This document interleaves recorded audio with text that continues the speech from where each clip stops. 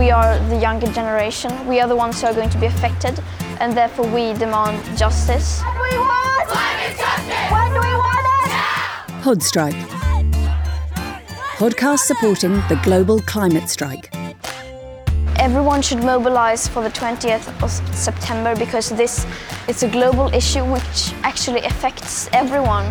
We are all in the same boat, so everyone should be concerned about this. I'm striking because if we don't fight for our future now, soon we won't have a future left to fight for.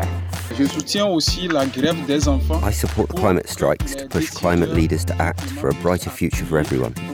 L'avenir soit radieux pour nous tous. I'm joining the strikes because I believe it's time to resist and to take charge of the future that belongs to us, not to the fossil fuel companies. I'm joining the climate strikes to seek equality for the next generation. We need you to be a part of it because we need every age involved. Young people have been leading here, but now it's the job of the rest of us to back them up. This shouldn't be the children's responsibility because now the adults also need to help us. So we are calling for them to strike from their work because we need everyone. There is nothing we can't do, and I mean, if not you should do it, then who else? And if not we should do it now, then when should we do it? You're listening to The Media Narrative. I'm Rob Hochschild. Today is Friday, September 20th, and there is a global climate strike underway as I speak.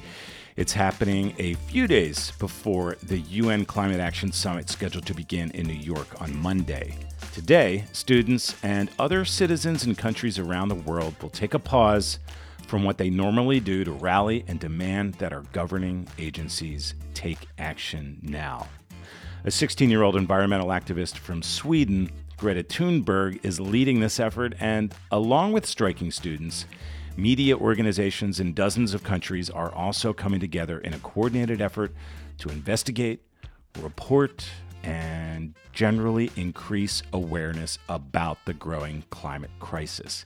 One group contributing to this action, Podstrike, provided the audio at the beginning and end of this episode. One media organization, the New York Times, today published a column by Jamie Margolin, a 17-year-old Seattle-based environmental activist. Here's a short excerpt of Margolin's writing. I am striking for a decolonized future.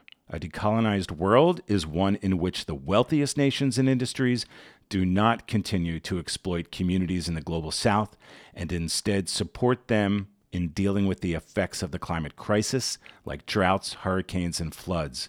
A decolonized world is one where those most affected by the climate crisis are heard and have a seat at the table where decisions are made. She put it well.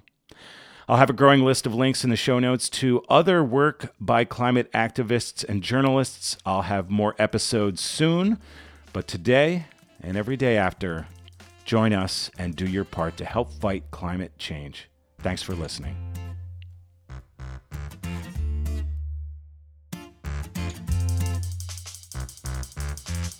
This podcast is part of Podstrike, supporting Greta Thunberg and the young people behind the global climate strike on the 20th of September. For more information, head to globalclimatestrike.net.